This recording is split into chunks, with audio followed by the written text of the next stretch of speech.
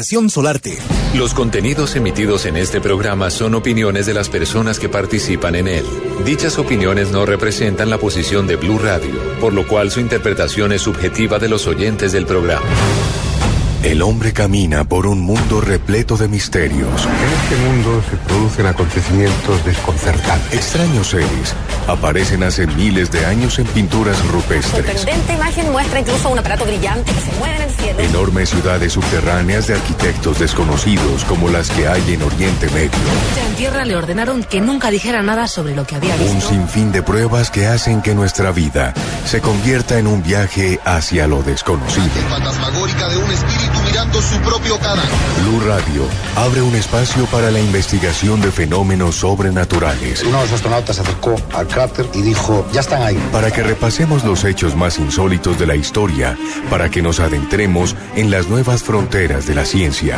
Formado por un equipo de periodistas que les llevará hasta lo inexplicable. Luna BLU, periodismo de misterio en la radio colombiana.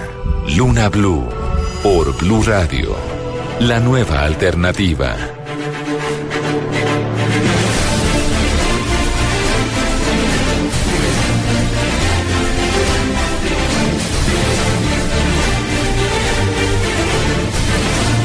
Buenas noches, esto es Luna BLU. Son las 10:14 de la noche.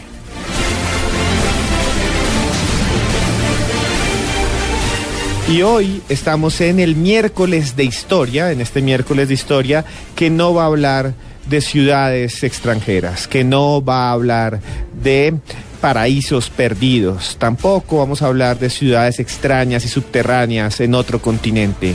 Vamos a hablar de una ciudad que está muy cerca a usted, o que tal vez usted habita.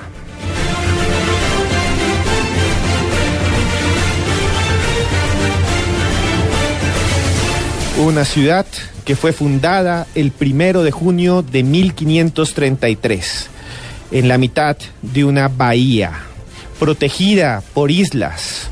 Una ciudad que enfrentó, tiempo después, sola la peor invasión de la historia de América. Más de 30.000 soldados que habían jurado lealtad a la corona inglesa lucharon en la tierra de América contra 3.000 personas nada más. Estaban acompañados de 186 barcos, cañoneras y también armas de pólvora, al enfrentarse solamente a un grupo de arqueros indígenas y españoles con muy pocas armas frente a esta gran cantidad de personas provenientes de Inglaterra. Una ciudad que todavía al día de hoy alberga al frente de sus costas más de una docena de barcos hundidos durante siglos que no se sabe qué contienen: oro, diamantes y esmeraldas, todos y cada una de los tesoros de la América española, del Imperio español, hundidos bajo el mar Caribe. Y bueno, esa ciudad, que yo creo que muchos de ustedes ya saben cuál es, tiene un cerro en cuya cumbre está una iglesia rodeada de un convento. Un cerro en el cual se lanzaba a las brujas o a los que acusaban de ser brujos por los despeñaderos para saber si salían volando o si morían estrellados contra las rocas. En esta misma ciudad, los techos de las casas tienen unas esquinas especiales para capturar a las brujas. Una ciudad donde los fantasmas aparecen en la mitad de los museos. Y una ciudad donde en un antiguo hospital psiquiátrico en el 3er piso se escuchan gritos. Es la misma ciudad en la que hoy tal vez usted se encuentra. Les estoy hablando de Cartagena de Indias.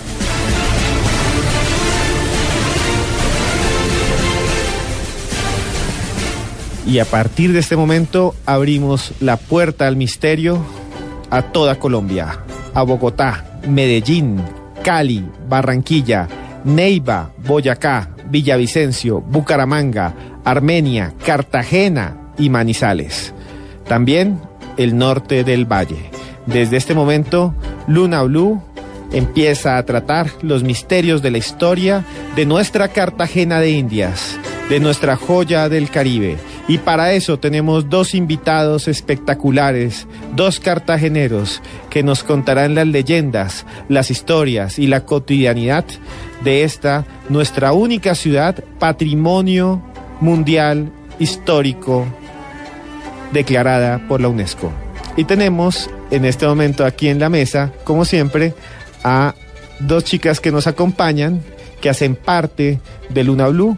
Muy buenas noches, Tatiana Rodríguez, @antroposcura. Muy buenas noches, Esteban. Buenas noches a toda la mesa de trabajo, a nuestros blunáticos que ya nos están escribiendo a través del numeral Luna BLU. Sí, Tatiana. Además, para que usted que nos escucha allá en su radio o en la aplicación, sepa, Tatiana Rodríguez, que es @antroposcura, está pendiente de todas sus expresiones, todas sus preguntas, y ella está respondiendo, está copiándolas. Entonces, todo lo que usted quiera decir, hágalo con el numeral Luna BLU. Y hoy vamos a hablar, pues, de esta ciudad que también se le llama la ciudad heroica, también le dicen el corralito de piedra, pero que tiene un montón de secretos. Y sobre esos secretos también ha investigado @desmejorada_al piso la señorita Diana Ampudia. Buenas noches, Esteban. Un saludo muy especial a todos nuestros blunáticos, a todas las personas que en este momento nos están escuchando, a nuestros invitados, grandes invitados, y a ustedes, toda la mesa de trabajo. Y bueno, saludar a la persona que hace que esto sea posible, que está detrás de las bambalinas de Luna BLU, Joana Arenas, Arenas B, para que la busquen en Twitter. Muy buenas noches, Joana, ¿cómo está? Buenas noches, Esteban. Encantada con este tema, con este miércoles de historia. Y para todos los cartageneros, nos pueden escuchar a través del 93.5 FM allá en su ciudad, o a través de la aplicación que la pueden bajar totalmente gratis en cualquier smartphone, Blu Radio Colombia, o a través de nuestra página www.bluradio.com. Hoy realmente está lleno de maravilla, de misterio, de historia, porque Cartagena es una ciudad realmente emblemática, pero siempre llegamos allí o conocemos de ella para disfrutar del sol, para disfrutar del mar, pero hay mucha más historia allí, Esteban. Hay mucha historia que también en ocasiones no conocemos, historias detrás de esas de misterio que tanto nos gusta aquí en Luna BLU. Sí, es que la historia en el fondo es misteriosa, y la historia tiene un montón de, digámoslo, no tanto misterio, sino, digamos, de hechos inexplicables o de hechos que nos resultan después curiosos y que hacen parte de lo que somos nosotros, de lo que somos los colombianos. Yo iba a Cartagena desde muy joven, siempre de vacaciones, y siempre pasaba por las calles y recuerdo un montón de anécdotas, 2 o 3 anécdotas ligadas con lo que nos gusta explorar en Luna BLU. Pero antes de hablar de esas anécdotas, quisiera presentarles a ustedes a nuestro invitado de hoy. Su nombre es Jairo Junieles, es uno de los escritores más reconocidos de la costa, tiene varios libros, ya los conoceremos, también es poeta, ha ganado varios premios, estudió en la Universidad de Cartagena y también en la Universidad de Columbia en Nueva York. Además, estuvo en la Universidad de Houston haciendo un doctorado de literatura hispanoamericana y está aquí porque él conoce mucho de su ciudad, de lo que hay detrás de las paredes, de lo que hay detrás de las murallas, de lo que hay bajo la sombra de los castillos. Muy buenas noches, JJ, ¿cómo está? Buenas noches, Esteban. Muy complacido por la invitación a tu programa. La verdad me parece una oportunidad muy bonita de compartir experiencias, no solo mías, sino también que nos han llegado a través de las leyendas urbanas y toda esa tradición cultural que existe alrededor de Cartagena y la región Caribe, ¿no? Entonces, muchas gracias por la invitación y cuando quieras comenzamos a atravesar paredes. Y muchas gracias, John Jairo. Y también tenemos en este momento vía telefónica a una persona que sabe muchísimo de la ciudad de Cartagena. Una persona que también es escritor, es ensayista, ha nacido en Córdoba, en una población que se llama Sahagún. Es el redactor cultural del periódico de esa ciudad, el diario El Universal. Estamos hablando de Gustavo Tatis Guerra. Muy buenas noches, Gustavo. ¿Cómo está usted? Muy buenas noches, Esteban Cruz. Muchas gracias por invitarme a tu programa y compartir algunas visiones sobre ese tema fascinante de los fantasmas, de las historias de los fantasmas en Cartagena de Indias. Maestro Tatis, me gustaría que usted comenzara a contarnos la primera de esas historias, la que usted quiera. Y aquí estaremos pendientes, escuchándolo junto con el maestro Junieles y preguntándole sobre lo que nos quiera narrar. Muy bien, Esteban. Bueno, en primer lugar, yo recuerdo que siendo niño escuché esta expresión de que las murallas se habían construido y se habían pegado, no existía el cemento, se habían pegado con la sangre de los africanos esclavizados. La verdad histórica es que en la construcción de las murallas murieron muchos africanos y esa es una primera información que recibo desde niño, pero ya viviendo en Cartagena descubro tres fenómenos. Uno, el de los espacios fantasmalizados, aquellos que nos devuelven al siglo XVI, siglo XVII, cuando Cartagena fue el puerto principal del comercio negrero, de la esclavitud de africanos en la ciudad, en lugares que hoy son sitios de obligada visita o recorrido del turismo nacional y mundial. El otro fenómeno es el de seres de carne y hueso que fueron fantasmalizados o se convirtieron en fantasmas.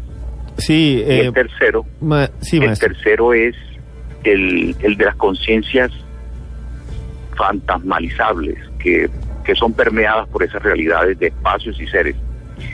El primer personaje que yo podría mencionar es el de Pedro Claver, que a pesar de que sus restos están guardados en una urna 400 años después, no es un personaje fantasmalizable, pese a que están sus restos allí y se pueden ver en la iglesia que lleva su nombre, en el santuario Claver, en el corazón amurallado de Cartagena.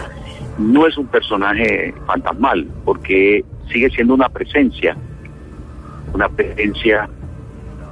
cada septiembre, cuando se cumple un nuevo aniversario de su muerte. La ciudad sale en una procesión a evocarlo, a recordarlo, y la procesión parece como si acabara de morir nuevamente Claver. Pero quiero referirme específicamente a seres que sí fueron fantasmalizables o fantasmalizados. El caso del Marqués de Valdehoyos. La casa del Marqués de Valdehoyos, citado por García Márquez como el Marqués de Casalduero en Del Amor y otros demonios, es una casa fantasmal realmente. Los celadores, las personas que han vivido allí, han contado, la imaginación popular es muy rica, en supersticiones, pero también en visiones y en interpretaciones.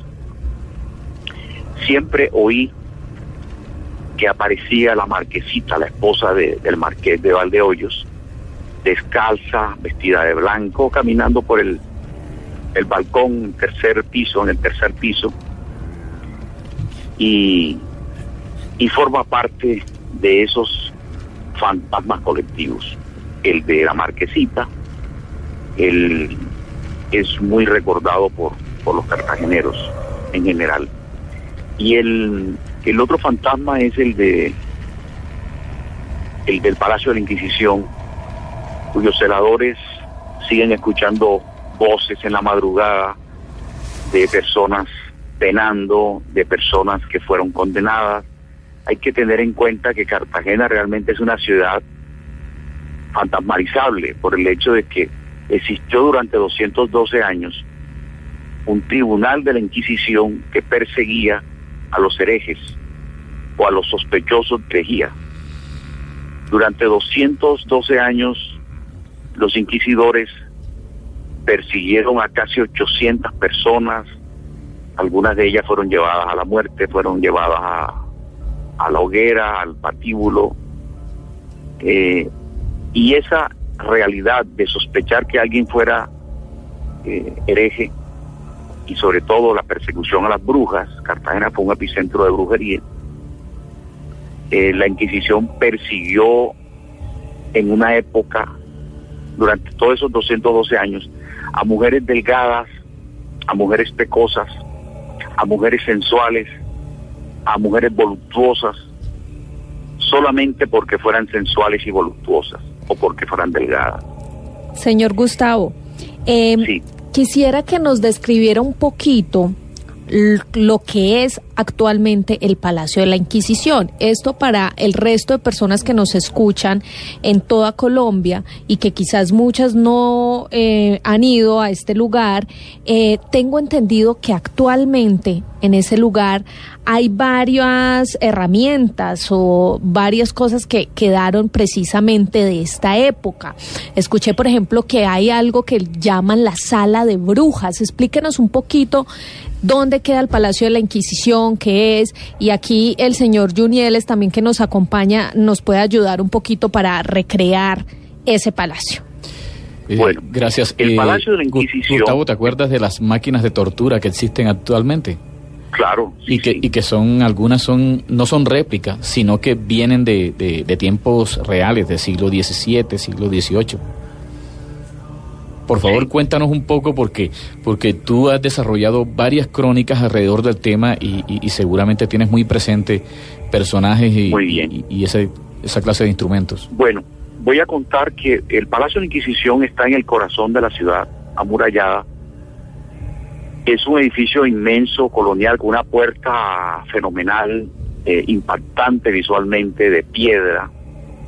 Y ese palacio, ahí funcionó el Tribunal de la Inquisición durante bordeando los 212 años. Los inquisidores se fueron en 1811, un poquito después del acta de independencia, el 11 de noviembre de 1811, pero estuvieron desde 1610 en Cartagena. Y aquí persiguieron brujas no solamente de Cartagena, sino de América. Aquí se condenaron brujas y herejes de Puerto Rico, de Cuba, de diferentes países. El Palacio de la Inquisición ha sido la sede durante muchos años de la Academia de Historia de la ciudad. Desde hace más de 35 años, Moisés Álvarez Marín, un archivista y bibliotecólogo e historiador, investigador, fue el artífice del archivo histórico de la ciudad. Hizo el acopio de todos los documentos importantes de la historia local. Tiene un documento, el más antiguo data de 1770, y es una denuncia de un marinero español que naufraga en Cartagena y llevaba un cargamento de mercancías y y resulta que naufraga en la ciudad y, digamos, va directo a una notaría a denunciar por qué ha naufragado. Lo insólito del documento es que el marinero culpabiliza al viento y al mar de Cartagena de ser los únicos responsables de su desgracia. Ese documento lo guarda Moisés Álvarez Marín, pero al igual que ese documento, él inició todo el acopio de los documentos históricos, fotográficos, periódicos, fotografías, y creó el Museo Histórico de Cartagena. Así que el Museo Histórico de Cartagena está en el Palacio de la Inquisición. Han hecho un trabajo de visibilización y de reconstrucción de cada paso de la historia de los 483 años que tiene la ciudad fundada, 1533. Pero en esa reconstrucción han afinado los detalles de ciertas salas, como la Cámara de Tormentos. La Cámara de Tormentos es una sala en donde los inquisidores tenían todo tipo de herramientas para torturar y para encontrar una verdad, con múltiples formas del tormento. Una de ellas, la de la gota de agua, la del potro, donde estiraban los miembros, lo del cuerpo, lo sometían a una tortura física. Y están esos elementos allí visibles en la Cámara de Tormentos. Está la sala donde pesaban a las brujas. Los inquisidores tenían un criterio de que las brujas tenían cierto peso y eran siempre delgadas. Nunca persiguieron a ninguna bruja gorda, todas eran delgadas. Y estaban obsesionados con la delgadez de ciertas mujeres, y ser flaco en la colonia en Cartagena, sobre todo una mujer flaca, era sospechosa de ser bruja. Maestro, yo le quería hacer una pregunta a usted y también al maestro Junieles, que están aquí compartiendo en Luna BLU sus conocimientos, que es la siguiente. Me gustaría saber cuáles son, digamos, las características que tenían estos inquisidores, no solo la delgadez, ¿qué otras características para poder decir que alguien era bruja o brujo? Identificarlo, ¿no? Sí, okay. Sí, bueno, persiguieron en esa época a un grupo de adoradores de un cabrito en el Cerro de la Popa, y los sacerdotes de la época cogieron ese cabrito y lo lanzaron al vacío desde lo alto del cerro. Hoy eso se llama el salto del cabrón. Y de pronto Jairo Junieles puede ampliar un poco esa información, pero hubo todo tipo de represión y de persecución. Cartagena fue una ciudad realmente amurallada, también de manera mental, por el prejuicio religioso, y eso generó mucha violencia también, mucha represión. Y, por ejemplo, una de las mujeres que capturaron por bruja se llamaba Paula de Aguiluz. Paula de Aguiluz era una mujer muy bella.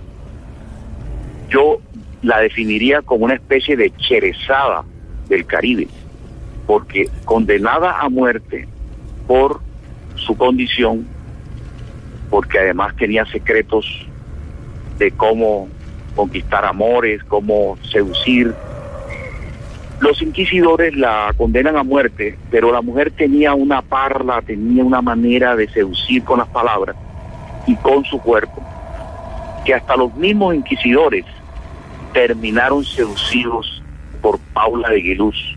No solamente los inquisidores, también el obispo de la época le consultaba a Paula de Aguiluz algunos secretos y le perdonaron, o sea, le evitaron llevarla a la hoguera o matarla.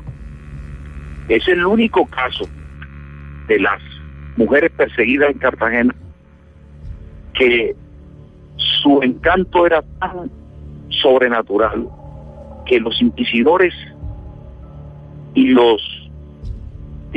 la iglesia de la época y el monseñor, los obispos, de manera clandestina le consultaban a la bruja. Este es un dato investigado, es un dato verificado, y yo lo que quiero plantear en esta noche es cómo el diablo es un personaje de la historia de Cartagena. Y maestro, la iglesia de Santo Domingo. Un segundo, maestro, antes de que nos cuente de la iglesia de Santo Domingo, que lo vamos a tratar y que usted nos va a narrar como lo ha estado haciendo, veníamos hablando precisamente del diablo en Cartagena con el maestro Junieles, que me contó una historia de hace poco tiempo, de hace unos 10 años, una historia sobre el diablo en una discoteca. Sí, efectivamente, y qué bueno que Gustavo tocó el tema de las murallas, de las otras murallas, no las físicas, sino las murallas mentales que todavía existen en nuestra sociedad, y no solo en Cartagena, sino en todas partes.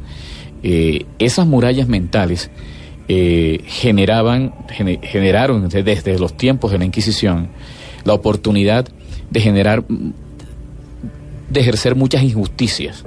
¿En qué sentido? Seguramente Gustavo se acordará de una ventana que hay en la parte lateral del Palacio de la Inquisición, que todavía existe. Esa ventana todavía existe, no ha sido tapiada, que la llaman la ventana de la ignominia. ¿Cuál era la función de esa ventana?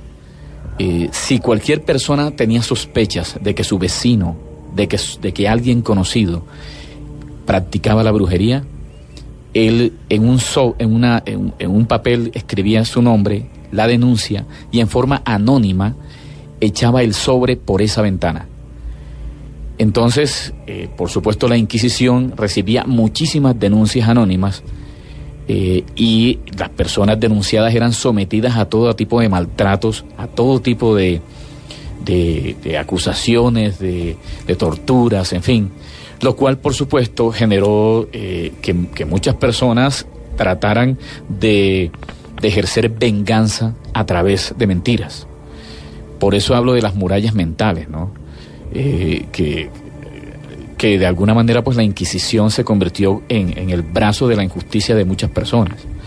Esa ventana todavía está ahí, y bueno, cualquier turista que llegue a Cartagena puede verla y puede continuar sabiendo la historia que hay alrededor de ella. Gustavo, cuando tú hablabas de tu infancia, me hiciste acordar algo. Tú y yo llegamos a la ciudad muy pequeños, y seguramente fue un asombro inicial que con el tiempo se fue convirtiendo en algo que crecía poco a poco. Yo recuerdo que una de las primeras memorias que tengo es estar caminando con mi padre por las playas de las Tenazas, y de pronto escuchamos unas campanas, y eran unas campanas a una hora en donde se supone que no deben sonar. Eran unas campanas hacia las 7:30 de la mañana, y estábamos muy cerca del mar como para que llegara el sonido de campanas desde el interior de la ciudad. Y por supuesto mi papá me dijo que eran las campanas de los barcos que estaban hundidos en la bahía, y quienes hacían sonar las campanas eran el fantasma de los marineros. Los marineros fantasmas hacían sonar las campanas de los barcos hundidos en la bahía. Entonces, fíjate lo que tú decías, cómo nosotros construimos los fantasmas a partir de la imaginación, pero que no solo están en la imaginación, sino que también hacen parte de una realidad. Porque también me acuerdo de la casa del Marqués de Valdehoyos que tú mencionaste. Yo viví al frente de la casa del Marqués. O sea, durante muchos años en la calle de la Factoría, ¿recuerdas? Entonces, viví, y una vez, un domingo cualquiera, tipo 4:30, 5 de la tarde, nosotros escuchamos un escándalo en la calle, y cuando salimos, vimos a un muchacho joven que era guardia de la casa del Marqués de Valdehoyos, que era también sede de la Cancillería. y por eso había guardias ahí. El muchacho estaba llorando, estaba pálido y le había cambiado el color del pelo. O sea, y por supuesto estaba en un estado de shock tan grande que tuvieron que llevárselo al hospital. Días después, por supuesto, supimos la razón de ser de esa situación tan extraña, y era que había visto de frente a un fantasma en el segundo o tercer piso de la casa del Marqués de Valdehoyos. Por supuesto, es una de las tantas experiencias que se han vivido en esa casa y que cuentan muchas personas, ¿no? Hasta el punto que muchas personas que pasan frente a la casa del Marqués de Valdehoyos se hacen la señal de la cruz o prefieren no mirar hacia allá. Entonces, fíjate cómo la ciudad está llena de tanto misterio, de tanta leyenda, de tanto mito, que muchos de los cuales son productos de la imaginación popular. Pero antes de ser leyenda y antes de ser mito, tuvieron que tener un origen real. Y ese origen real daba suficientes motivos para que creciera la leyenda, para que siguiera en el imaginario popular de la gente. Efectivamente, señor Junieles, porque miren, dentro del Palacio de la Inquisición ustedes pueden encontrar, como ellos nos han dicho ya en esta noche, varios utensilios. Están, por ejemplo, la garrucha, la horquilla, el hacha, el aplastacabezas. Dentro de la sala de brujas, que también nos está explicando nuestro otro invitado, es un lugar que está ambientado con artefactos especiales que utilizaban las brujas, que ellos llamaban así durante la Inquisición. Hay recetas y oraciones de hechicería que fueron tomadas de expedientes durante la Inquisición y que fueron plasmadas en este lugar. Efectivamente, allí también, como nos decía nuestro invitado Gustavo, está el peso de las brujas, que era donde ponían a las brujas para tomarle su peso y así determinar cuáles seguían este oficio. Pero muchos de los guías de este lugar y muchas personas que trabajan allí también cuentan constantemente la historia de los sonidos extraños que suceden en el Palacio de la Inquisición, los gritos que se escuchan todas las noches y, lo más curioso, las cadenas que se arrastran. Eso me pareció muy, muy escabroso, escuchar esas cadenas arrastrándose por todo este lugar. Sí, y les recuerdo a todos los lunáticos que por favor utilicen el hashtag Luna BLU para hacer cualquier pregunta que quieran hacer a nuestros dos invitados sobre Cartagena, sobre la Inquisición, sobre las brujas, porque en la segunda hora, no sé, esto todavía no se va a acabar, pero en la segunda hora vamos a escuchar cosas increíbles. Si lo que han escuchado les ha gustado, lo que viene la segunda hora es increíble, de verdad. Yo sé que es el tema y de verdad quédense aquí en Luna BLU, pero por ahora Jorge Eber Romerín nos escribe a través del Luna BLU. ¿Hubo una similitud o una diferencia con la Inquisición que se vivía en Cartagena y la que se vivía en España? Claramente eran los mismos. Recordemos que llegaron los españoles y con los españoles llegó la religión, que fue la que realizó todo este tipo de torturas mediante... Sí, digamos que la Inquisición española es una institución que es paralela al orden colonial, que es paralela al orden español. Realmente lo que hacían era preguntar, por eso se llama Inquisición, que viene de inquirir, y lo que hacían era someter a la gente a la pregunta, que era saber si estaban haciendo algo en contra, pues, de la Iglesia Católica. Es una estructura que se formó en parte en un momento histórico en el cual habían muchos movimientos que llamaron herejes, más que brujas, y que eso era más bien como un control político. Los dominicos, por eso Santo Domingo de Guzmán, todos los de la orden dominica fueron los principales ejecutores de la Inquisición. Otras órdenes se separaron incluso de esa práctica y fueron perseguidas por la misma Inquisición, pero pues desapareció. Pero especialmente en España hubo un señor que fue el gran inquisidor, el señor Torquemada, y fue de alguna manera en la península ibérica, en Portugal también, y pues en España, donde fue más fuerte la Inquisición, y por eso en América, también en la América colonial, fue tan avasalladora, ¿no? Tan violenta.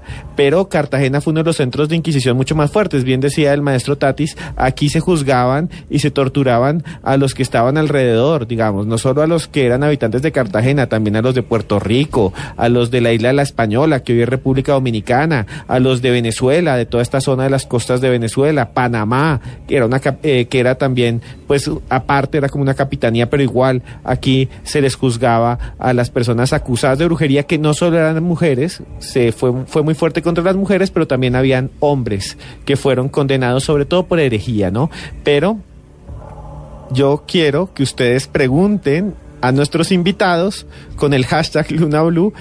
Ya colocamos las fotos. Por ejemplo, está la foto de la Casa de la Inquisición, de lo que estamos hablando, en @yarenasb. También la voy a retuitear en @cruzescribiente. Ahí también he puesto algunos instrumentos de tortura que están allí. Y bueno, maestro Junieles, yo quería hacerle una pregunta rápida, muy rápida, que era volver a lo del diablo, de lo que habíamos hablado antes, un mito que es contemporáneo, no un mito antiguo. ¿Qué hace el diablo en una discoteca en Cartagena? Bueno, yo creo que sin duda pues todos hemos escuchado la similitud de esa leyenda en diferentes ciudades, ¿no? Lo cual por supuesto nos hace dudar sobre la veracidad de ella.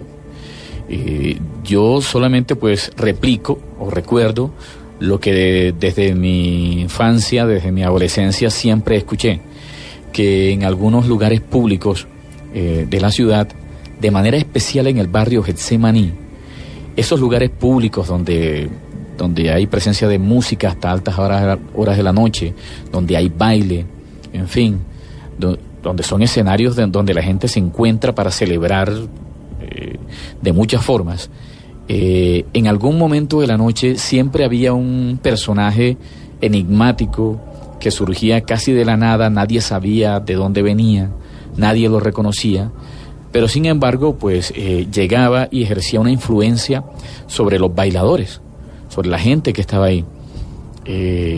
Recuerdo un caso especial de una discoteca de la avenida del Arsenal, en ese barrio de Getsemaní, en donde por un largo periodo de tiempo, durante más de 2 o 3 años, en la década del 90, hizo presencia este personaje que llegaba después de las 12 de la noche a la discoteca, empezaba a bailar con algunas personas, sobre todo mujeres, y en algún momento de la noche, alguna de ellas miraba hacia abajo y descubría que en vez de zapatos o botas tenía pezuñas, lo cual por supuesto eso generaba una perplejidad, no solo en esa persona que empezaba a gritar, sino que los testigos hablaban que también otras personas veían lo mismo que ella, ¿no? No era tal vez una alucinación colectiva o algo así, pero en todo caso, pues, hay versiones encontradas en relación con eso, ¿no? Entonces, volviendo un poco a lo que mencionábamos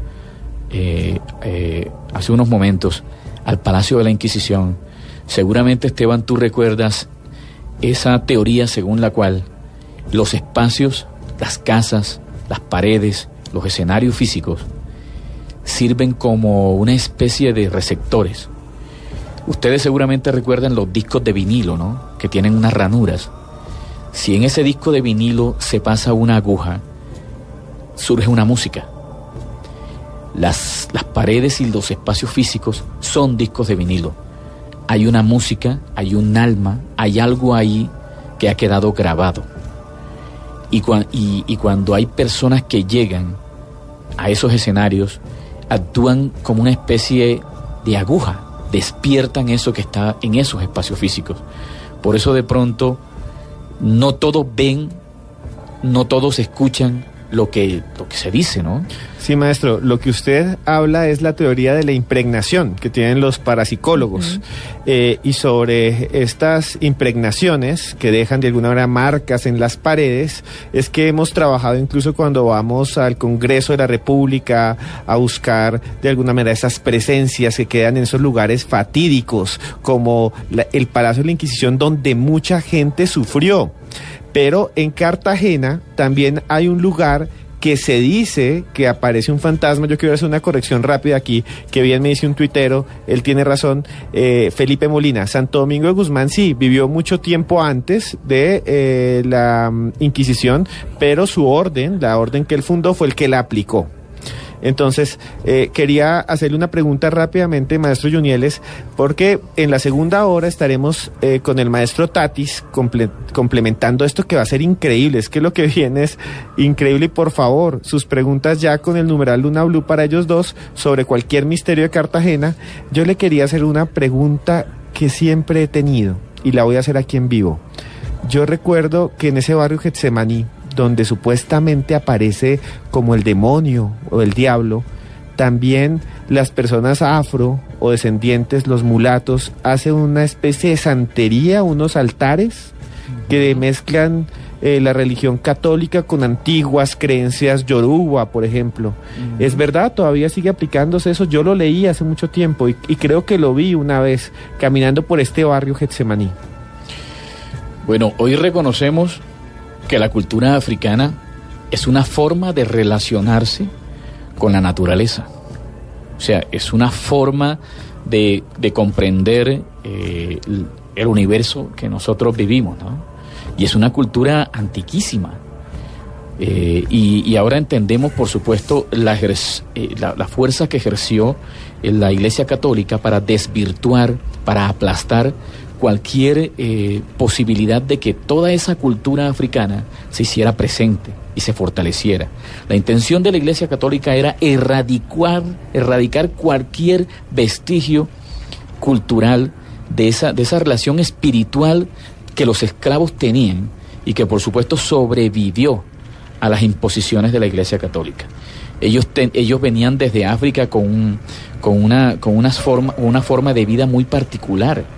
O sea, en donde entendían que existían fuerzas misteriosas que la ciencia, que la conciencia, que la lógica, que lo que hoy llamamos lógica y razón, no pueden explicar. Entonces, desde su inocencia, desde su forma de relacionarse con los animales, con las lluvias, con los misterios, fueron creando fuerzas. Y es lo que ellos, de una manera muy general, llaman las 7 potencias africanas, ¿no? Que son potencias que tratan de explicar diferentes fuerzas que actúan en la vida de la gente. Yo no soy experto en el tema, simplemente pues repito lo que de manera general he escuchado, pero sí recuerdo que hace apenas unos 5 o 6 años estaba acompañando a un amigo en un plano personal. Íbamos a buscar, creo que una muda de ropa o algo así. Él iba a cambiarse de ropa para seguir caminando la ciudad. Y cuando entré, él vivía pensionado en una casa muy cerca de la iglesia de la Trinidad, que está prácticamente en el centro del barrio Getsemaní. Cuando entramos a esa casa, pasé por varias puertas y en una de esas puertas estaba entreabierta. Y lo que alcancé a ver por la puerta entreabierta fueron muchos cirios y muchas velas encendidas a unas figuras que por supuesto no eran para nada católicas. Eran figuras con unos rostros extraños que no me resultaban muy familiares, pero también había vasijas con líquidos, con flores, había collares con huesos, había diferentes tipos de plantas colgadas, en fin, había todo un altar, había un altar muy diverso, había muñecos de plástico, en fin. Entonces, por supuesto, me quedé mirando unos segundos y él me jaló hacia adentro para que me fuera hacia su habitación y me llamó la atención un poco, ¿no? Que cuando fuéramos a salir de la casa ni se me ocurriera quedar mirando, y así fue.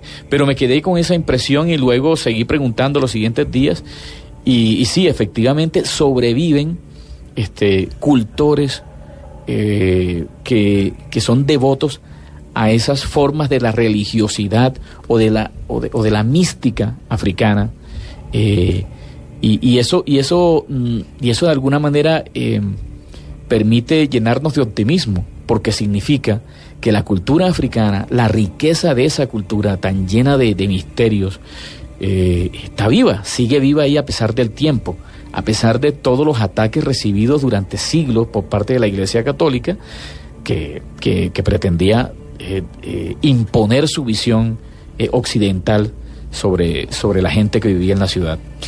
Señor Junieles, otra persona que dejó plasmado, digamos que todas estas historias de Cartagena, de sus misterios, que la dejó plasmada en sus maravillosos libros, fue nuestro recordado Gabriel García Márquez, a quien usted, tengo entendido, conoció. Pero antes estábamos hablando, antes de iniciar el programa, con Esteban Cruz, que me contó una anécdota muy curiosa que le sucedió a él cuando un día en una conferencia que estaba dando Gabriel García Márquez contó la historia de un misterio que había plasmado en su libro del amor y otros demonios. Sí, y el maestro Gustavo Tatis, que está aquí al teléfono, tal vez nos pueda aclarar mejor esto.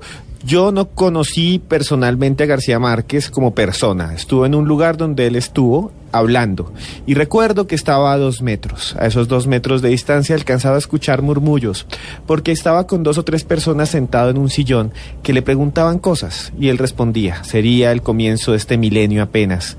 Y él hablaba de un libro genial que le recomiendo a todos, que se llama Del amor y otros demonios. En ese momento yo recuerdo que alguien le preguntó: oye, ¿esa historia que tú cuentas es verdad? Y él dijo: hay una que es verdad, que me contó alguien y que yo escribí, que cuando se estaban de alguna manera restaurando las ruinas de lo que hoy es el Hotel de Santa Clara, abajo había unas criptas con los cuerpos de las monjas, y que cuando alguien rompió con el mazo la lápida, salió un cabello inmenso, una cabellera larguísima, roja y rarísima, y él lo utilizó para empezar así su novela. Maestro Tatis, ¿es verdad esa anécdota que yo escuché, o simplemente en la iglesia de Santa Clara no había criptas y no salieron cuerpos y no hay de alguna manera estas historias? Bueno, lo verdaderamente increíble es que la ficción, que parece una creación personal de García Márquez para construir Del amor y otros demonios, está precedido por un prólogo. Pocas veces García Márquez hizo prólogo a sus propios libros, pero en esta novela en particular hace la referencia de cómo una vez fue a cubrir una noticia en el convento de Santa Clara, y allí en medio de las demoliciones estaban en medio de unos escombros, encontraron la cabellera de una niña, un enorme cabello cobrizo, y García Márquez toma ese dato, esa visión, esa experiencia, y la va construyendo en el tiempo. En el año 94 culmina ese libro, en donde ensambla prácticamente lo contemplado y la historia, la contradicción entre Santiago de Laura, el sacerdote español, que viene a exorcizar a una niña, la sierva María, y es realmente una historia verificable. García Márquez leyó mucha, descifró la historia de Cartagena, y en una entrevista que nosotros le hicimos, él nos contó que leyendo uno de los tomos de la Historia General de Cartagena, de Eduardo Lemaitre, encontró la historia fantástica de las clarisas que estaban allí en ese convento, que se habían rebelado contra el gobernador de la época y se habían declarado en huelga, y Cartagena durante un tiempo estuvo sin Dios ni ley, porque las clarisas iniciaron una huelga de hambre y los oficios religiosos se suspendieron durante un tiempo. Esa época se llamó Cessation Divinos, contado por García Márquez en Del amor y otros demonios. Las clarisas hicieron un enorme túnel en donde eran abastecidas por el pueblo cartagenero, pero le hicieron creer a la ciudad que se estaban muriendo de hambre en esa huelga. Y García Márquez recrea una historia de amor y de tentación y de exorcismo y del conflicto de la Inquisición con la sociedad de la época. Todo verificable en medio de ese tono poético y en medio de esa narrativa del escritor para recrear una franja de tiempo cartagenero. Entonces García Márquez era un gran lector. Después del ciclo de Macondo, yo creo que él encontró en Cartagena de Indias la fuente más fecunda para sus novelas.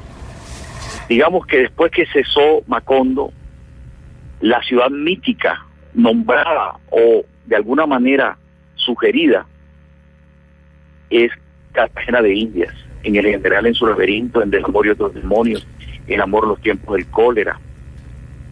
Maestro, yo le quería decir que en la segunda hora, después de las noticias, después del Voces y Sonidos, vamos a seguir hablando con usted de todas estas historias, de todos estos, de alguna manera, relatos que usted nos tiene sobre la oculta Cartagena, sobre la Cartagena enigmática. Y todos los tuiteros ya pregunten lo que quieran al maestro o al maestro Junieles, al maestro Tatis, con el hashtag Luna BLU, ya, numeral Luna BLU.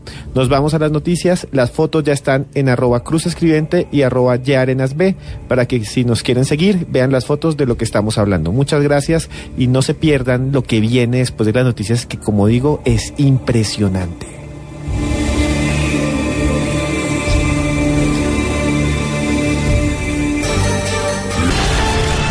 Existe una ciudad que resistió la invasión de piratas y guerreros, que sobrevivió a huracanes y hambrunas implacables, cuyos techos poseen tejas triangulares para atemorizar a las brujas que venían del mar y que es patrimonio de la humanidad. Esta noche en Luna BLU, los misterios de Cartagena de Indias. Luna BLU, periodismo de misterio en la radio colombiana, desde las 10 de la noche, por Blue Radio y bluradio.com. La nueva alternativa. Los contenidos emitidos en este programa son opiniones de las personas que participan en él. Dichas opiniones no representan la posición de Blue Radio, por lo cual su interpretación es subjetiva de los oyentes del programa. El hombre camina por un mundo repleto de misterios. En este mundo se producen acontecimientos desconcertantes. Extraños seres aparecen hace miles de años en pinturas rupestres. Sorprendente imagen muestra incluso un aparato brillante que se mueve en el cielo. Enormes ciudades subterráneas de arquitectos desconocidos como las que hay en Oriente Medio. Ya en tierra le ordenaron que nunca dijera nada sobre lo que había visto. Un sinfín de pruebas que hacen que nuestra vida se convierta en un viaje hacia lo desconocido. Fantasmagórica de un espíritu mirando su propio cadáver.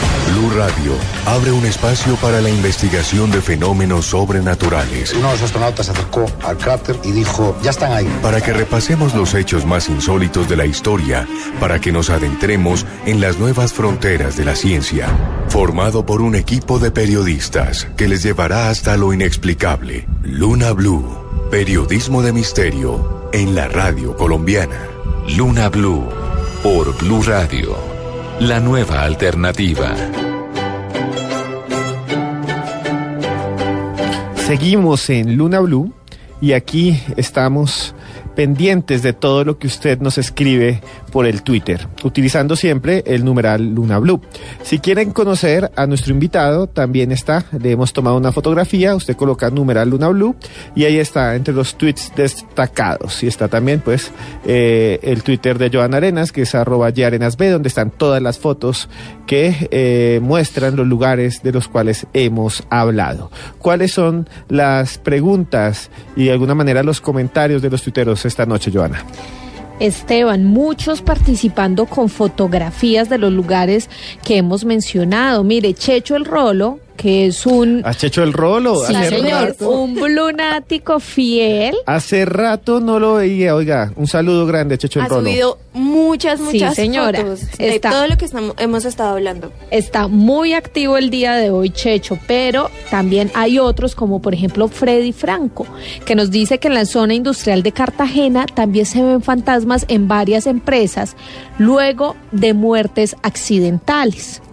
También está Michael David Durán, que nos dice que felicitaciones por el gran invitado, el escritor JJ Junieles, uno de sus escritores favoritos. Mira. Sí, señor. También está Juliana Cardona, que nos cuenta lo siguiente: lo que están diciendo sobre la discoteca en Cartagena, también dicen que pasó en una discoteca en Medellín hace varios años.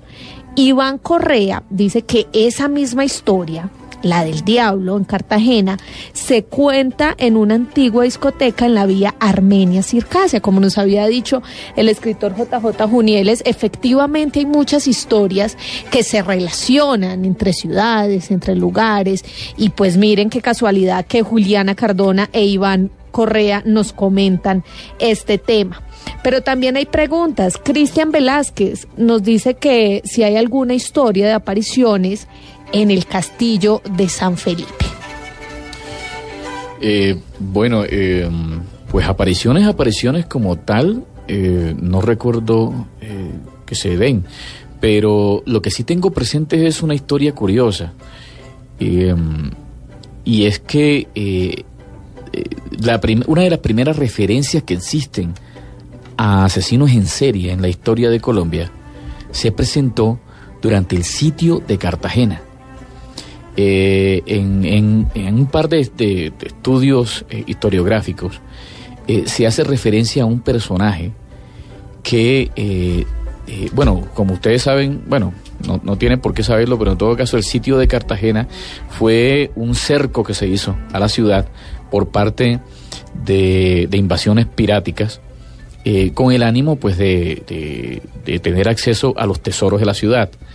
No recuerdo exactamente cuánto duró el sitio de Cartagena, pero en todo caso lo importante es que fueron durante muchos meses se hizo ese cerco a la ciudad, y en medio de ese cerco interno una persona aprovechó la situación de acoso, la situación de que se escasearon las comidas, de que había desorden, de que había caos en la ciudad, y comenzó a asesinar personas. Existe una referencia documental, es decir, no es producto de la imaginación de nadie, sino que hay varios documentos que dicen de que efectivamente, y casi sin querer, se dieron cuenta de que una persona aprovechó el sitio de la ciudad para asesinar personas. Increíble. Aprovecharon el desorden, digamos así. Exacto. Para saciar sus deseos de sangre y matar. Pero bueno, Diana tiene una pregunta. No es una pregunta, es más bien un comentario. Hace algunos años tuve la oportunidad de ir al Castillo San Felipe, y en muchos de los recorridos que hacen, cuentan también como el mito que existe sobre el color rojizo de las paredes, que en muchos casos cuentan que eso es como la sangre que tienen los esclavos, la sangre que derramaron los esclavos. Sí, ya lo habíamos hablado al comienzo. Es interesante, siempre cuentan que no solo en el castillo, sino también en los baluartes o las murallas, que también dicen que se mezcló, digamos, el material con sangre para poder construir. Y lo que realmente muestra este mito, como nos decía el maestro Tatis, que ya nos va a contar sobre algo interesante de la iglesia de Santo Domingo, ese mito realmente lo que refleja es el horror que vivieron los los africanos que venían esclavizados en ese momento. Andrés 1927 nos está mandando un montón de fotos por Twitter. Un saludo grande a Andrés 1927, que tiene como avatar un minion de la forma del Capitán América. Y hay una pregunta que están haciendo que yo se las voy a transferir de inmediato a ustedes dos, al maestro Junieles y al maestro Tatis. Nos está preguntando un tuitero Romerín, de apellido Romerín, ¿cuáles son los libros que ustedes han escrito y dónde pueden conseguirlos? Por favor, maestro Tatis. No particularmente sobre el tema que estamos conversando esta noche, Yo tengo un libro escrito hace muchos años que se llama La ciudad amurallada, crónicas de Cartagena de Indias. En alguna de esas crónicas cuento sobre el origen de la construcción de las murallas de Cartagena, algunas historias de las calles y algunos secretos cotidianos de la ciudad. Me gustó que Junieles tocara el tema de cómo la imaginación popular frente a las realidades vividas, que son tormentosas. Cartagena fue escenario del sitio de Morillo, de ataques piráticos, de vejaciones. Hay que pensar, devolverse en el tiempo y ver a los españoles prohibiendo el toque de tambor. El tambor para los africanos era como el correo electrónico de hoy.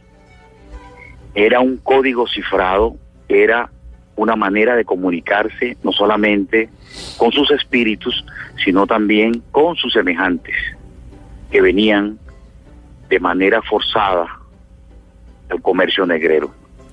Sí, maestro. Ellos tuvieron que crear un lenguaje cifrado.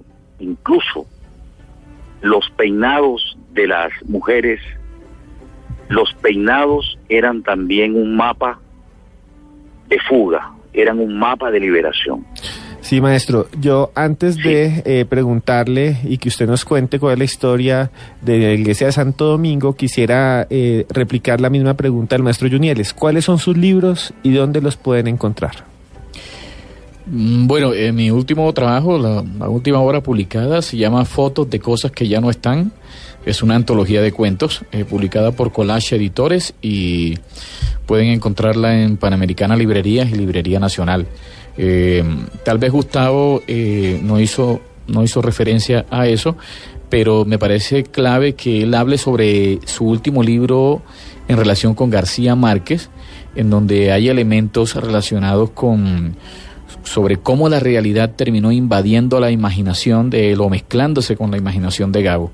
Entonces ese libro de Gustavo Tatis Guerra me parece importante que él haga referencia a ese trabajo y también nuestro público se entere en dónde puede conseguirlo.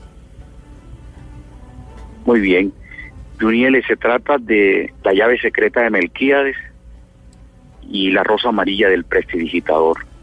Son dos libros que abarcan desde mucho antes del nacimiento de García Márquez hasta un poco más allá de la escritura de 100 años de soledad, y el segundo libro es una entrevista que yo le hice a García Márquez en el año 92, y entrevistas a su padre, a su madre y a sus hermanos.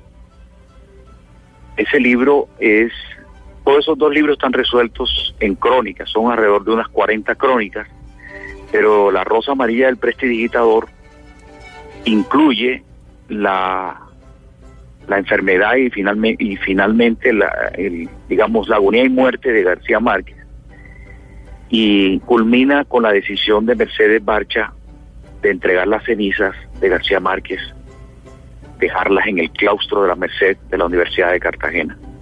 Son dos libros editados por Collage Editores, y está en Panamericana. Se puede encontrar en Panamericana ese par de libros de reciente aparición. Es un trabajo de muchos años de investigación y al mismo tiempo de experiencia personal, de encuentros con García Márquez.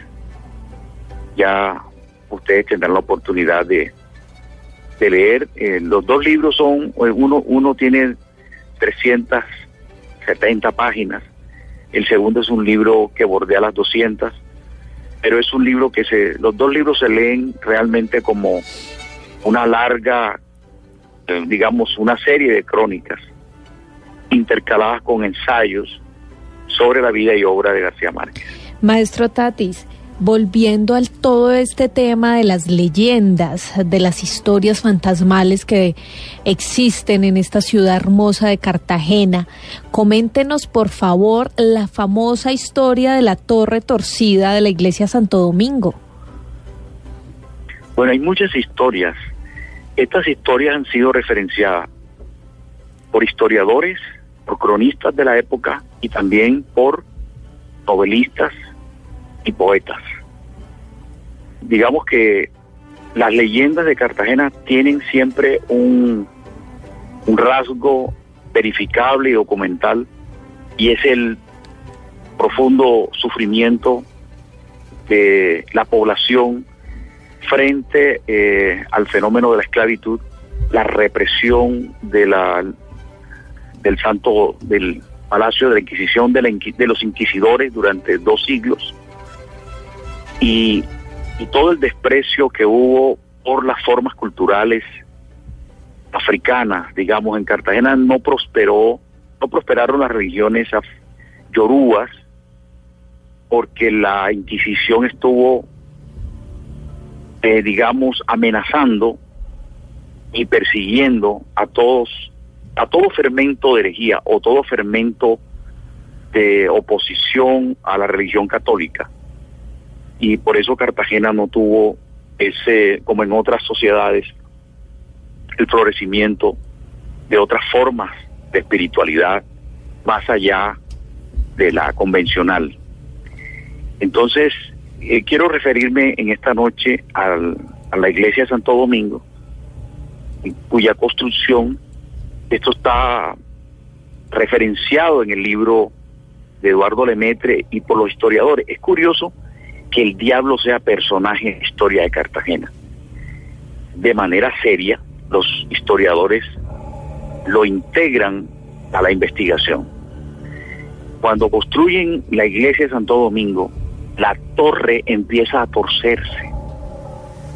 El fenómeno en su tiempo no fue visto como una imperfección del arquitecto de la época, sino como un influjo maléfico del demonio. Y en la historia de Cartagena parece que el diablo tuerce la torre de la iglesia de Santo Domingo. Cuando ustedes van a esa plaza hoy concurrida por el turismo nacional e internacional, ustedes pueden mirar la iglesia de Santo Domingo. Es una de las más antiguas de la ciudad, y encontrarán que la torre de esa iglesia está torcida. Bueno, el pueblo cartagenero le atribuye la razón, la explicación, y culpabilizan al diablo de haberla torcido.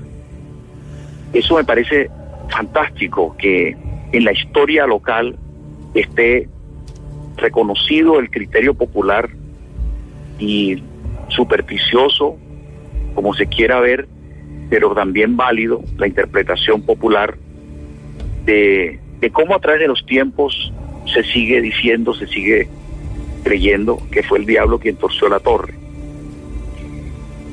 Quería compartirles eso.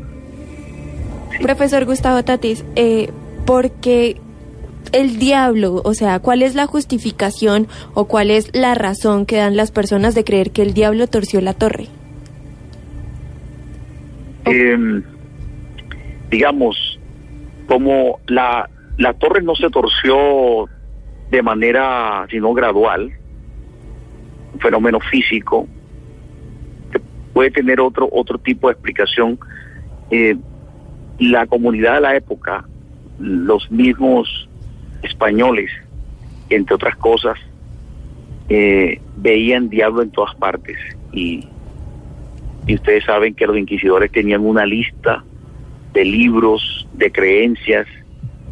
El Quijote, por ejemplo, fue un libro prohibido aquí en Cartagena.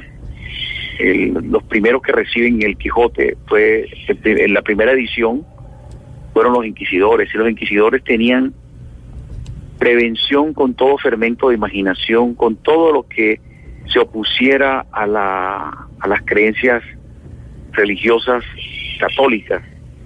Y bueno, el hecho parece una anécdota más de la historia local, pero el diablo aparece como un personaje no solamente para torcer una torre. El diablo aparece, digamos, encarnizado en los tambores. Los tambores fueron prohibidos en Cartagena, y los tambores fueron vistos como un elemento de rebelión.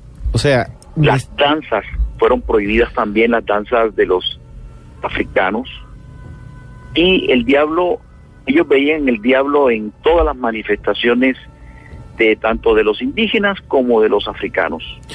Maestro, yo le quería hacer aquí dos acotaciones, dos preguntas. Una que tiene Joana Arenas, nuestra compañera aquí, y otra que es sobre una imagen, sobre un Cristo que dicen que es muy importante, que está adentro de esta iglesia. También quería decirle a Gerardo Rodríguez, @Bartolonata, que sí los tenemos en cuenta todos los tuiteros, pero que tienen que tuitear con el hashtag Luna BLU. Si no lo hacen, pues con ese numeral es muy difícil ver los mensajes. Un saludo para él y gracias siempre por escucharnos. Sí.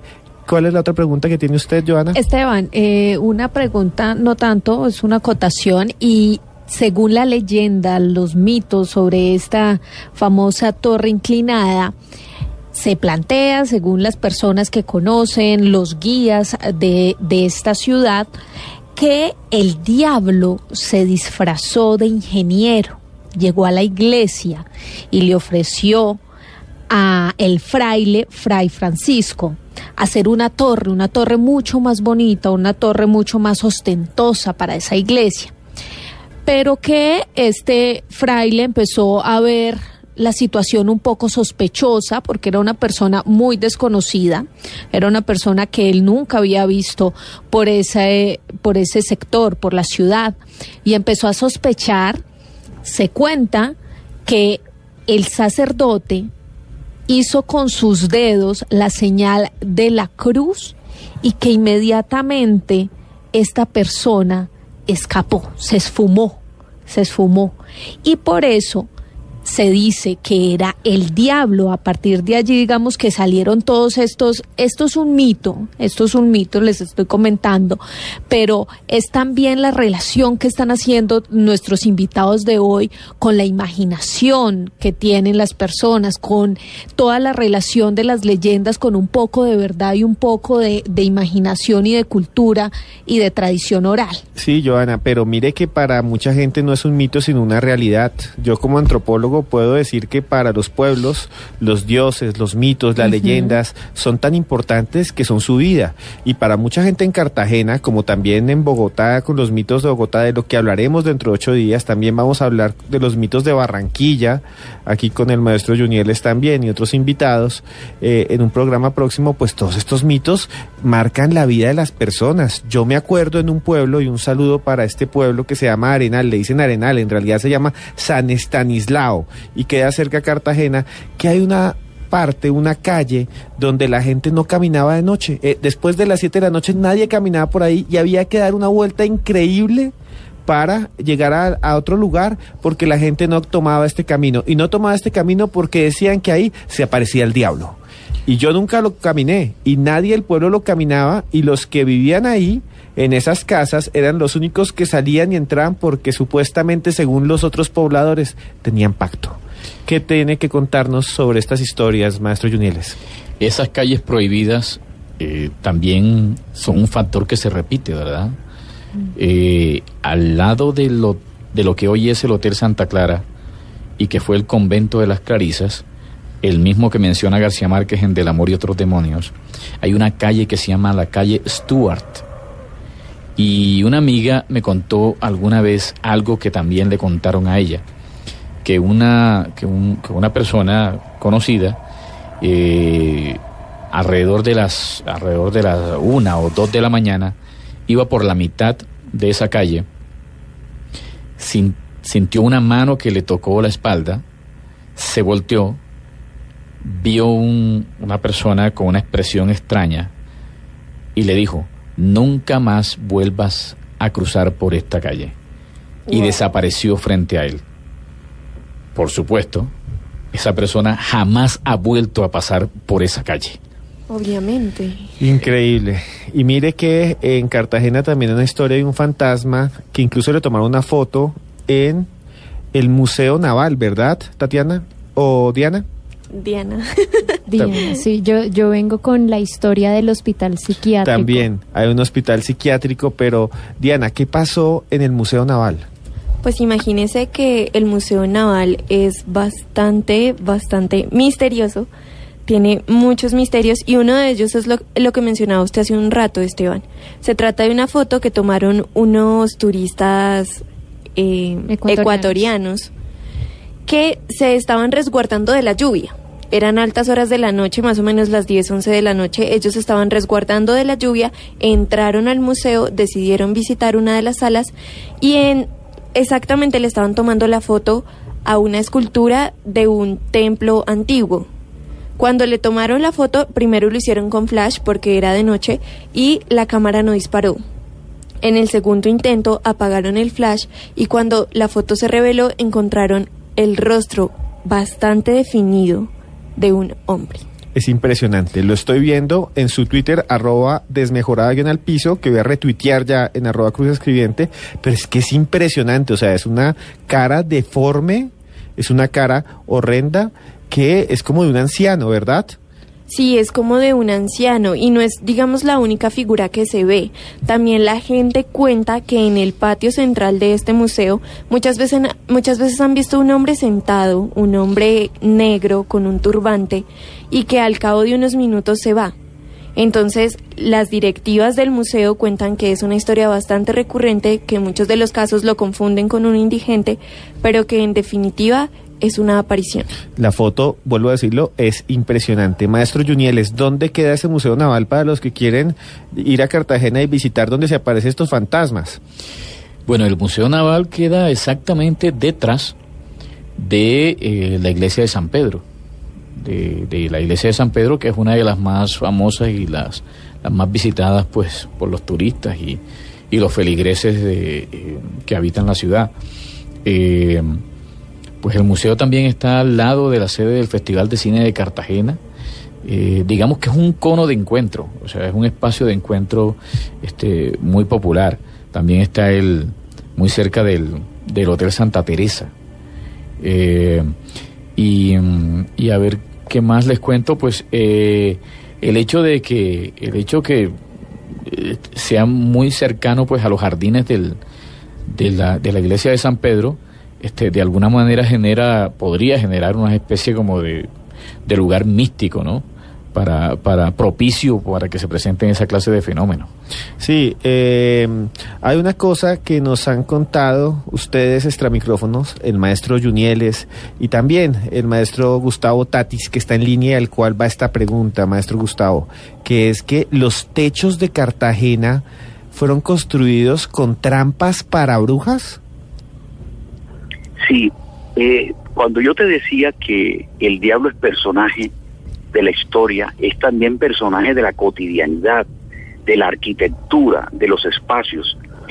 A mí me faltó decir en lo de Santo Domingo que hay otra historia fantástica en la iglesia de Santo Domingo y es la del Cristo de la Expiración, de ese hombre forastero, hambreado, que pide, digamos, alojamiento, quedarse en un lugar del claustro, y lo único que pide es que le permitan estar encerrado en un aposento con un enorme... el tipo empieza a tallar allí, a tallar algo, una madera que encontró en el mar, y le pasan los alimentos. Durante 3 días estuvo el tipo tallando una madera, y cuando ya ellos querían hablar con la persona no respondía, pero ya al tercer día entran y encuentran las comidas de los 3 días allí en el suelo y un enorme Cristo de la Expiración. Es el famoso Cristo de la Expiración. El hombre desaparece, pero queda el enorme Cristo que tiene grandes devotos en Cartagena. Esta historia es muy curiosa, de alguien que llega y desaparece, como el diablo que tuerce la torre. Pero vuelvo al hecho de que en la arquitectura colonial cartagenera, si ustedes miran los techos de las casas, sobresalen 2 tejas que tienen una forma afilada. Es una teja que los arquitectos llaman pezuña del diablo. Esta teja se ve un tanto deteriorada, pero tiene como un filo hacia el aire, y sobresale de todas las tejas, de extremo a extremo. Hay 2 tejas afiladas.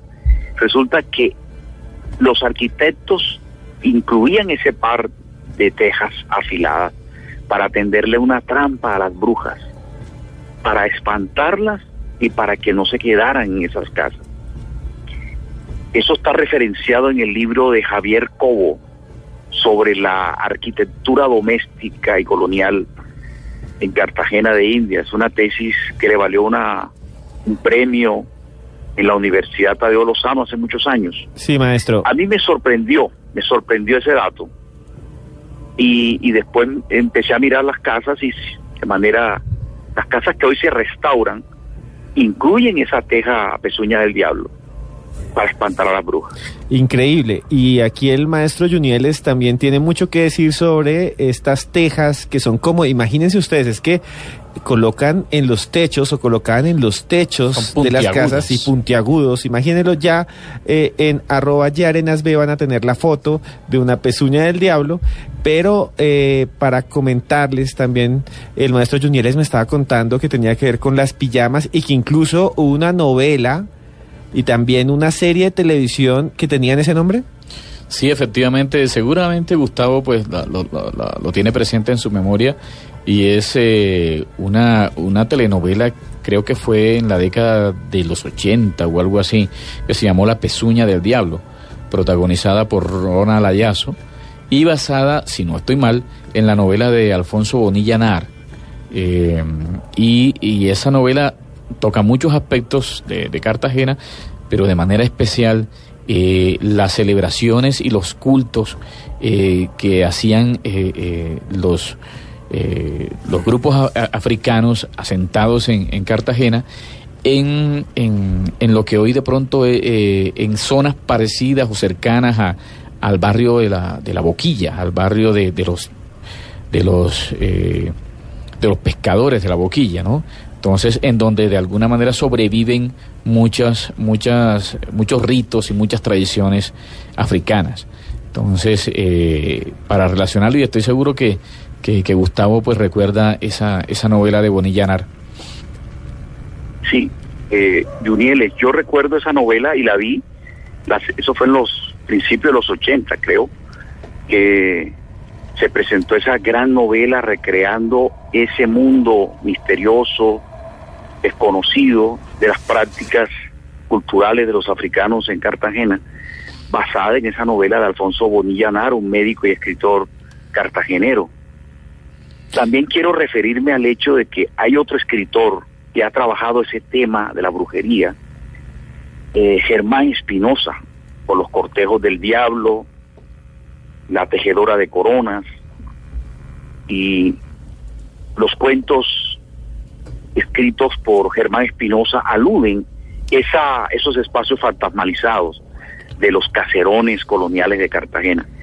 Aquí yo recuerdo en una época que la gente decía, casa colonial que no tenga fantasma, o sea, digamos que la casa se encarecía por el fantasma. Sí, digamos que siempre le vendían a uno una casa y le decían, la casa viene con fantasmas. Tiene fantasma. Qué increíble. Digamos que el fantasma encarecía la casa. Yo recuerdo haber vivido en una casa de casi 400 años. Y yo, en los 2 años que vivía allí, mi esposa y yo no podíamos dormir. Nos despertábamos a la medianoche, nos despertábamos a las 3 de la mañana. Y era la fantasmalidad de la casa. La fantasmalidad. Porque era una casa antigua, ruinosa. Pero además era una casa que había albergado mucho dolor. Había tenido mutaciones en el tiempo, habían vivido militares, habían vivido esclavistas, habían vivido religiosos, pero recorriendo toda la casa había una zona que oprimía el pecho, o a mí me oprimía el pecho cierta franja de la casa, y descubrí que era el lugar donde estaban los esclavos. Era como el dolor concentrado en ese espacio. Para aterrizar la historia, yo invité a un sacerdote católico, invité a un budista, en días diferentes. El sacerdote católico pasó por ese lugar, el lugar donde se concentraba el dolor, y él sintió la pesadez del lugar. Yo le dije, ¿qué sentiste? Y él me dijo, algo muy pesado y doloroso, sin saber lo que había existido allí. Después llevé a un espiritista y me dijo lo mismo, me dijo, hay mucho sufrimiento en este espacio. Después llevé a un budista, a una persona con creencias budistas, y todos, incluso a una persona que no tuviera ningún criterio digamos, una persona desprevenida, y todos me decían, en este lugar aquí, de aquí a aquí hay una franja de opresión, de dolor, de sufrimiento, y era el lugar de los esclavos. Y en esa casa nunca pudimos dormir tranquilos. Era una casa fantasmalizada, pero que el dolor se podía presentir. Maestro Gustavo, ¿y alguna vez vieron alguna presencia? Mi esposa sintió muchas veces como alguien que caminaba por la casa, que a veces intentaba tocarnos, y era algo terrible, terrible. Nosotros terminamos yéndonos de esa casa, pero en esa casa nunca tuvimos un sueño tranquilo, porque tenía sonidos fantasmales, tenía sombras fantasmales, tenía vibraciones fantasmales. Todo esto lo quiero conectar a que yo presencié un hecho en la tierra de mis ancestros maternos, que es la tierra de Jairo Junieles, Cincé. Yo nunca había visto algo sobrenatural. Una casa que se incendiaba sola, en una calle de Cincé, Sucre. Pero un momentico, maestro. ¿Se incendiaba constantemente? De pronto estaba la gente hablando y salía el fuego de las cortinas, o salía el fuego de la sala. La casa existe en Cincé. Los dueños tuvieron que abandonarla porque se incendiaba sola. O sea, pasaban apagando un fuego permanentemente, y no solamente se fueron los que vivían allí, se fueron toda la calle dejó sola, la casa quedó sola porque los vecinos abandonaron la calle asustados por ese fenómeno. Es un fenómeno físico realmente. Maestro, un momento. Pero todo estaba... Un momento, pero, por favor, maestro, que aquí está el maestro Junieles, que dice que también conoció la casa. Entonces queremos, maestro, ¿cómo es eso? Que una casa que se incendia sola. No, yo no tuve el valor, el coraje que tiene Gustavo. Yo la vi de lejos. O sea, yo... ¿Dónde está ubicada esta casa? Está ubicada en San Luis de Cincé, que es un pueblo que queda aproximadamente distante unas 3 horas y media o 4 horas de Cartagena. Y sí, efectivamente, los fenómenos se presentaban de manera espontánea, cortinas incendiadas, detrás de los cuadros de pronto salía humo, habían zonas carbonizadas de las paredes, y por supuesto los vecinos se fueron y la gente incluso ahora trata de no pasar frente a esa casa. Pero la casa se incendia y no se cae. Y no se cae. Qué interesante ese dato, porque bueno, uno ve que las casas o los edificios que se incendian, por lo general las estructuras quedan debilitadas. Entonces bien interesante ese detalle para ir a Cartagena a ver eso. A Cincé. Y yo le digo a los blunáticos, si hay alguno de Cincé, que nos tuiteen si pueden la foto de la casa, porque la de conocer todo el pueblo, o que nos cuenten la historia, y sería genial ir a Cincé y hacer un trabajo periodístico alrededor de esa casa. En su momento circularon varias crónicas a nivel nacional, en El Tiempo, en El Espectador, creo que también en Cromos, algo así. Así de que seguramente hay algunas referencias, ¿no?, a ese fenómeno paranormal tan extraño, ¿no? Bastante paranormal, sí. De verdad. Yo estoy emocionada y me acuerdo de nuestro director Juan Jesús Vallejo cuando un saludo para él, que se emociona cuando la gente empieza a contar este tipo de historias. Pero, señor Tatis, usted que estuvo ahí Cuéntenos más de esa historia que realmente me parece maravillosa. Lo increíble fue que el dueño de la casa fue a buscar al sacerdote, al párroco de Cincé, y él se presentó con los crucifijos y todo. Y el hombre prendió sus velas y todo para exorcizar la casa. Y de repente desaparecieron los crucifijos, desaparecieron las velas.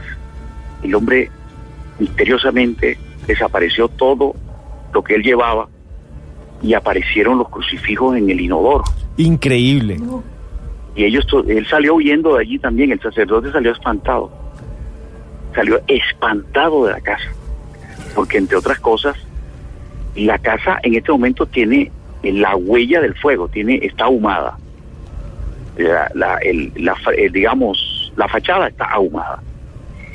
Y nosotros en esos días fuimos a Cincé, yo fui con mi familia, fuimos con la familia, y fuimos directamente a ver la casa, porque nos llamó la atención el fenómeno. Y cuando llegamos, los dueños habían abandonado la casa salieron huyendo de la casa. Y después lo hicieron los vecinos. La calle quedó sola y la gente no se atreve. En ese entonces la gente no se atrevía a pasar por esa calle. Increíble, maestro. Pero nosotros aquí también tenemos otra historia de Cartagena que es sobre el antiguo hospital psiquiátrico.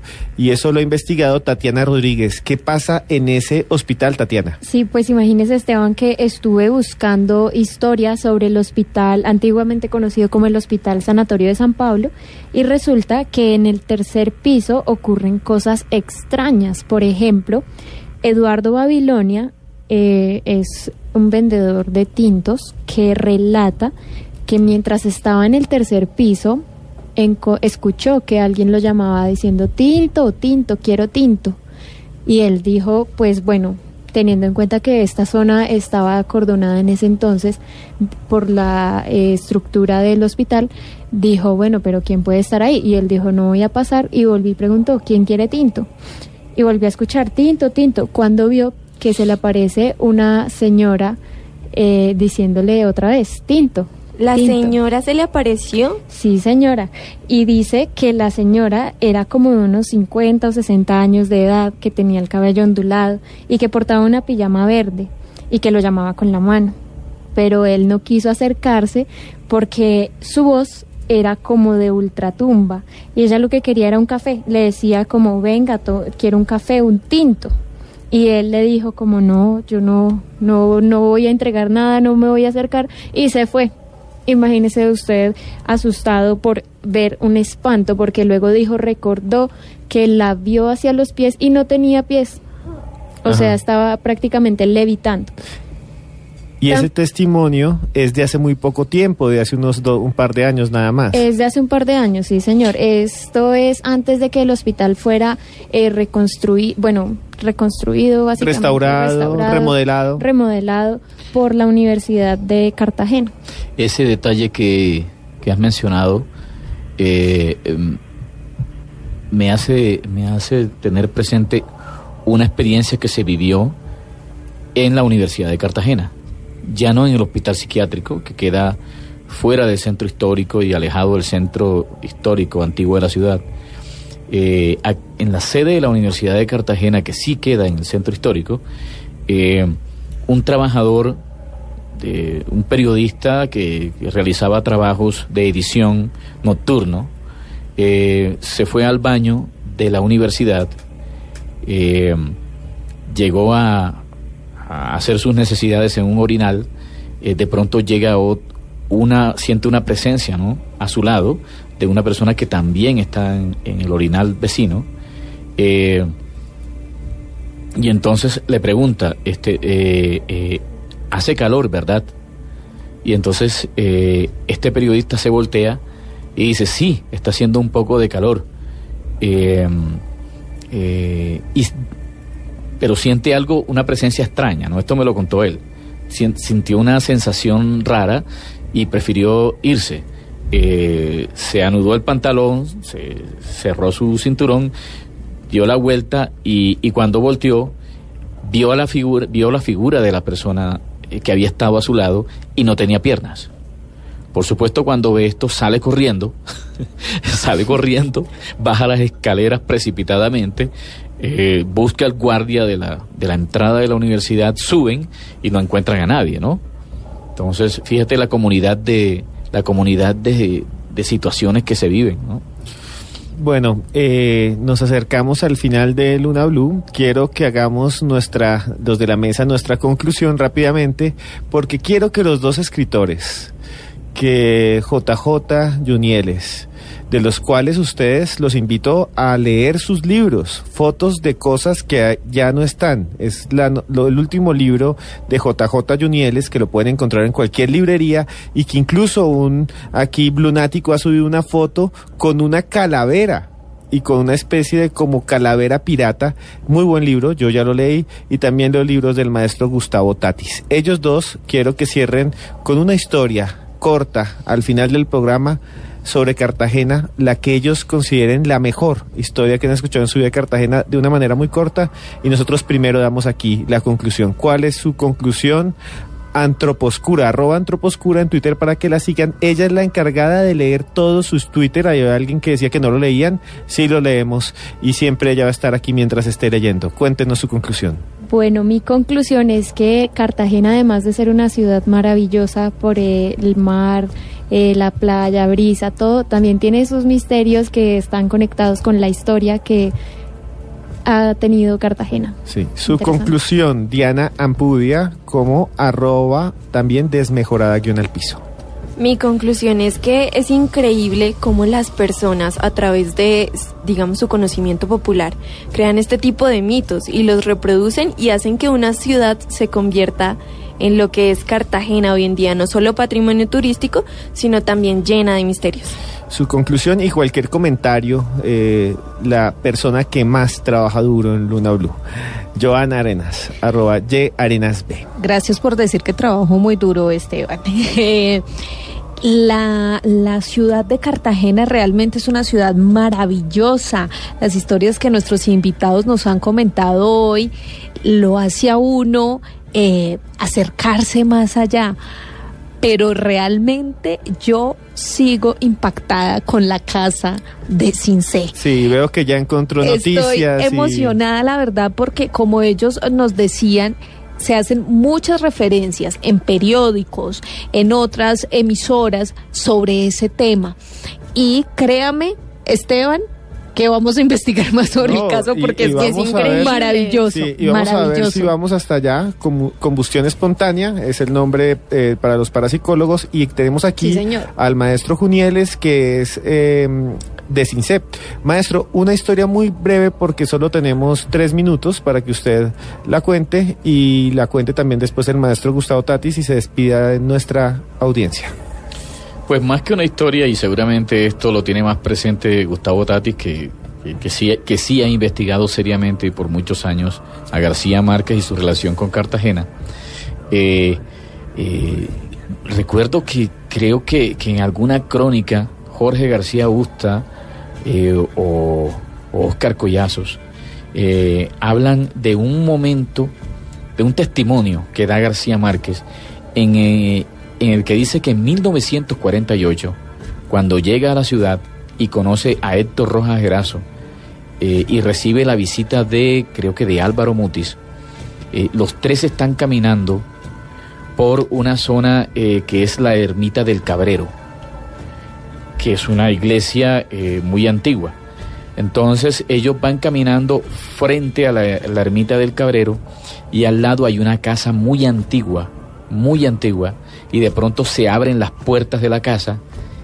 De la casa sale un viento, el viento llega donde ellos están, se forma un remolino alrededor de ellos, y ustedes saben lo que dice la tradición no solo del Caribe sino a nivel universal, que en el centro de todo remolino habita el diablo. Entonces ellos, por supuesto, ante el fenómeno que ocurrió, guardaron silencio, siguieron caminando como si no pasara nada, y solo retomaron la normalidad cuando estuvieron lejos de ahí, para no comentar al respecto y seguir hablando de otro tema completamente distinto. solamente se miraron entre sí y supieron que no debían decir nada. Muchas gracias, maestro Junieles, por estar en Luna BLU. Seguramente volverá a estar aquí y como le digo a todos los que vienen, usted es parte ya de nuestra familia y sus libros los recomiendo ampliamente. Busquen Junieles en cualquier librería. Maestro Gustavo, Tatis, una última historia con la que nos quiera dejar a toda la audiencia. Bueno, es una historia de una aparición. Es una historia que tiene que ver con el 11 de noviembre. Una persona está participando del carnaval, de la fiesta, de los disfraces, y en medio de esa fiesta conoce a una mujer preciosa, en medio de la plaza, en el centro amurallado, y resulta que empieza a cortejarla, a seducirla. La mujer es preciosa, y le da empiezan a tener una relación esa noche, y él la acompaña hasta la casa, hasta su casa, en pleno centro de la ciudad. Se citan para el día siguiente. El signo inquietante de la historia es que ella lleva una mantilla roja, y al día siguiente, cuando va a buscarla para reencontrarse con ella, en la dirección donde la dejó, la persona que abre la puerta le dice: ¿a quién buscan? Estoy buscando a una joven que conocí ayer y tal. Y entonces le dice: mire, usted me está describiendo a una niña así, dice, fulana de tal. Le dice: esa niña murió hace como 3 años. Está enterrada en el cementerio de Manga. El tipo va al cementerio de Manga a comprobar y descubre el nombre de la joven que está sepultada allí en el cementerio, pero lo insólito de la historia es que encuentra la mantilla roja, la lápida. No. Esa historia es invención popular, es creencia popular, pero podría formar parte de cualquier antología de un cuento fantástico escrito en cualquier lugar del mundo, pero eso ocurrió en Cartagena. Maestro, muchas gracias. Recomiendo a todos los lunáticos leer los libros del maestro Gustavo Tatis Guerra. Muchas gracias por hacer parte de Luna BLU esta noche y les dejamos a todos, siempre, a todos los lunáticos, algo que tienen ustedes que hacer: ir a Cartagena, conocer sus calles, ir al Museo Naval, al Museo de la Inquisición, vayan al Palacio de la Inquisición, que le dicen Palacio de la Inquisición, vayan ustedes y caminen por todas las murallas y recuerden que vivimos en un mundo lleno de misterio.